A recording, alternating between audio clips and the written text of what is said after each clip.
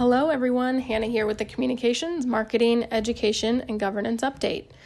It feels like just yesterday we were together in Noblesville for board meetings, but I can't believe it's been almost a whole month.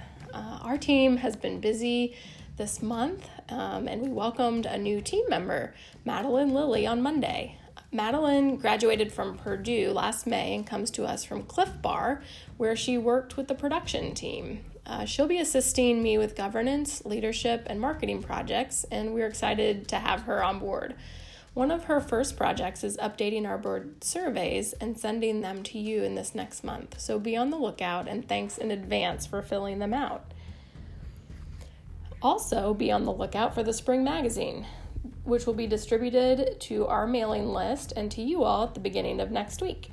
As a reminder, the magazines are now available on our website for viewing as well.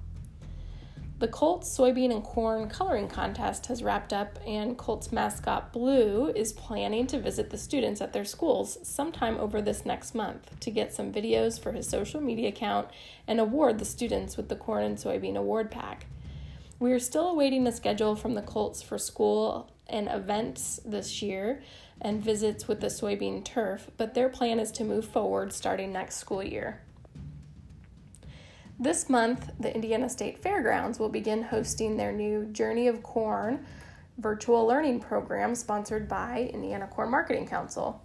The program is geared toward 3rd through 5th grade students and will be offered 3 times per day on April 27th, 28th, 29th, and May 11th through the 13th.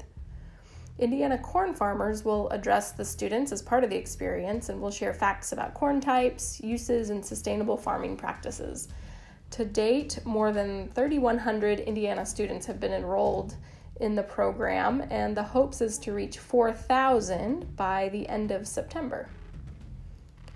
Matt Keller visited Cardinal Spirits in Bloomington, Indiana last week, along with blogger Leah Beyer of FarmWifeDrinks.com to interview Jeff Walsh, the distillery's co-founder and president for ICMC's Raising the Glass video series. Cardinal Spirits is one of several Indiana distilleries to be featured that uses 100% Indiana-grown corn to craft their spirits.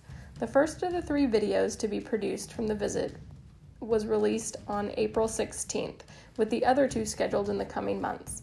Matt and Leah are scheduled to make visits to Hard Truth Hills in Nashville, Indiana, and West Fork Whiskey in Indianapolis for upcoming videos in the series. Switching now to governance news. If you are up for re-election this year, board petitions are due on June 1st. Sarah, Kelly, Christian, Mike, and Luke are all up for re-election this year. You can email me or visit incorn.org/elections to download the forms. Please contact me with any additional questions regarding elections. That's all I have for now. Thanks.